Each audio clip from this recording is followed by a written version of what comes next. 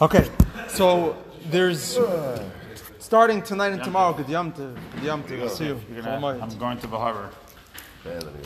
Guys. So starting tonight and tomorrow, we begin Sukkot.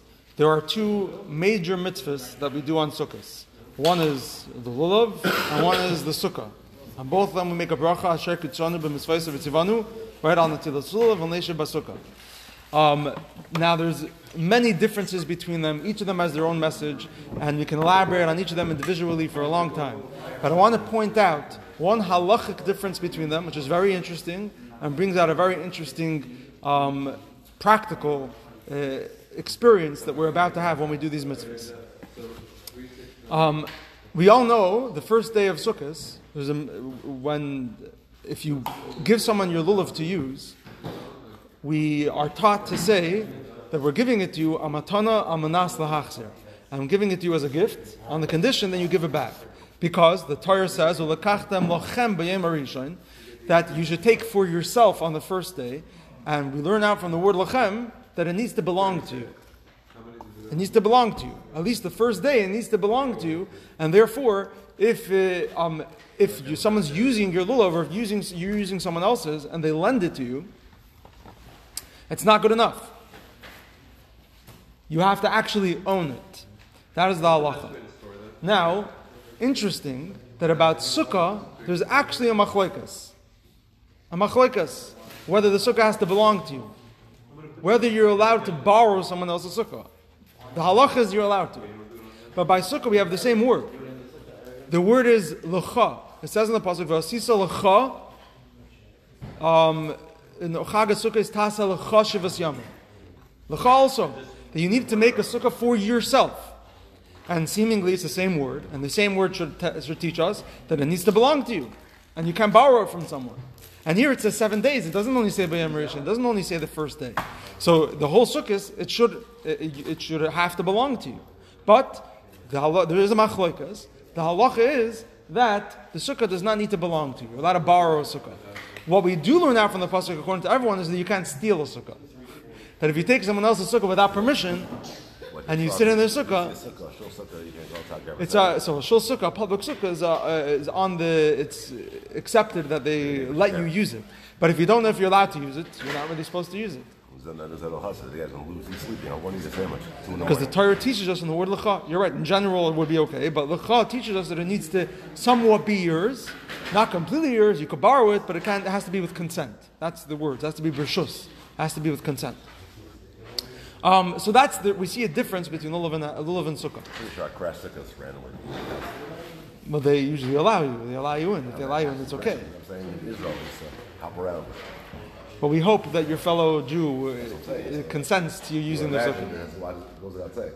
Yeah, tefillin is a big subject. If you're allowed to use someone else's tefillin without asking them, we say it's under the assumption that it's okay with them as long as you put it back the same way you took it. And the assumption is that they will give you permission if you want. Yeah. But if you know specifically they won't, you're not supposed to use it. Yeah. So the question is, what is the difference? Why? I mean, we could focus on the words in the pasuk. There's actually a difference, lochem and lecha, and many different explanations. There's a whole discussion. But let's get practical and something that we can practically take into our experience of sukkah and lulav. What is the difference between sukkah and lulav? Why by lulav is it so obvious and the halacha that you need to own it the first day, and by sukkah it's okay?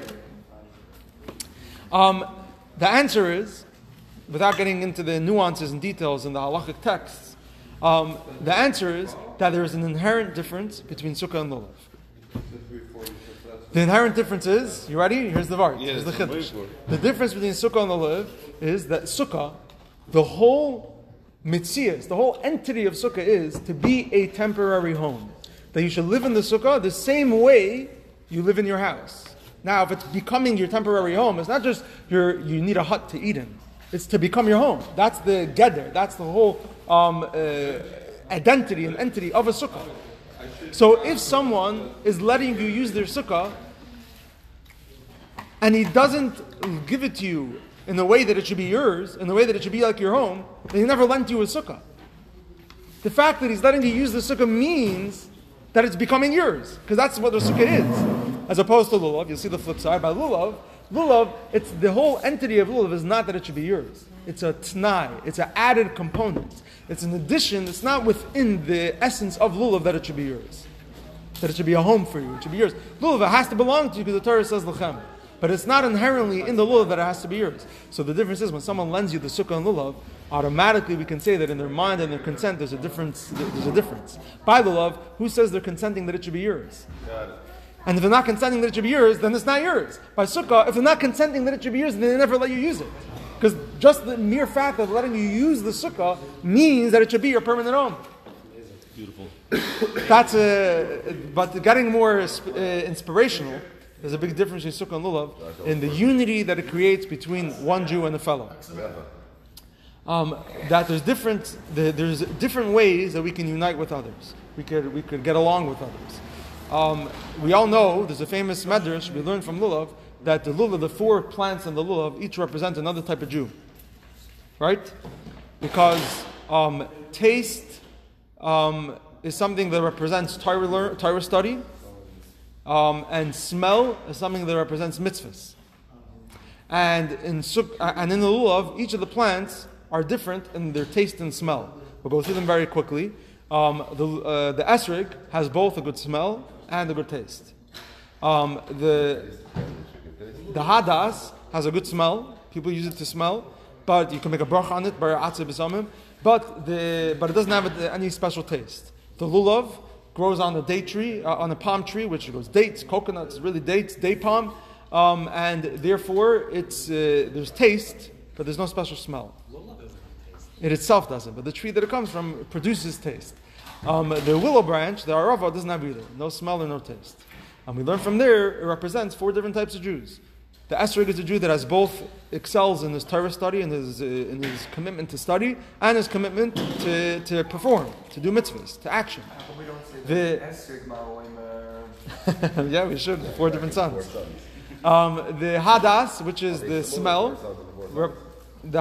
smell, represents action. The guy that's very active in his performance and his practice, but doesn't study a lot. Not especially. Because in this explanation, it's not the one's wicked, they are a different nature. Then the lulav is taste, so someone that studies but doesn't perform, doesn't act a lot, he's just a study guy, he's a mental guy. Then you have the willow, which is nothing, a guy that doesn't practice at all and doesn't study, doesn't do either. So if it's someone that doesn't do it, these are 4 different types of Jews. We take them all together and we shake them. It's our own unity. Right after Rosh Hashanah and Kippur, everyone is the same. Right? We're just fresh, starting the year fresh. But Sukkah is also represents unity. Everyone sitting under the same Sukkah. Many different types of Jews, all fulfilling the mitzvah together under the same Sukkah. Right? But there's a big difference between Lulav and Sukkah in the way they unite people. Lulav still acknowledges your differences, but we bind you together. When we bind together, the lulav doesn't become the arava. The arava doesn't become the hadas. They each remain their own, and if one's wrong, the whole thing's puzzle, right? But so they each retain their own individuality, but we bring them together. We say we could get along. Sukkah is where we don't need a specific detail about you to get you together. It's everyone just automatically one because you're inherently one. It represents 2 different types of relationships with God and 2 different relationships with a fellow person. One is where you're different than me, but I can learn to get along with you.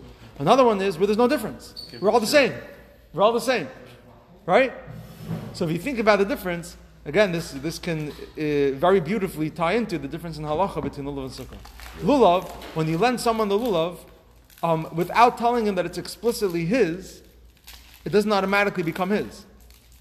It needs to belong to the person. You need to tell them that it's becoming yours. That I'm lending it to you in a way that it should be yours. Why? Because lulav, there's still differences. It's not a complete unity.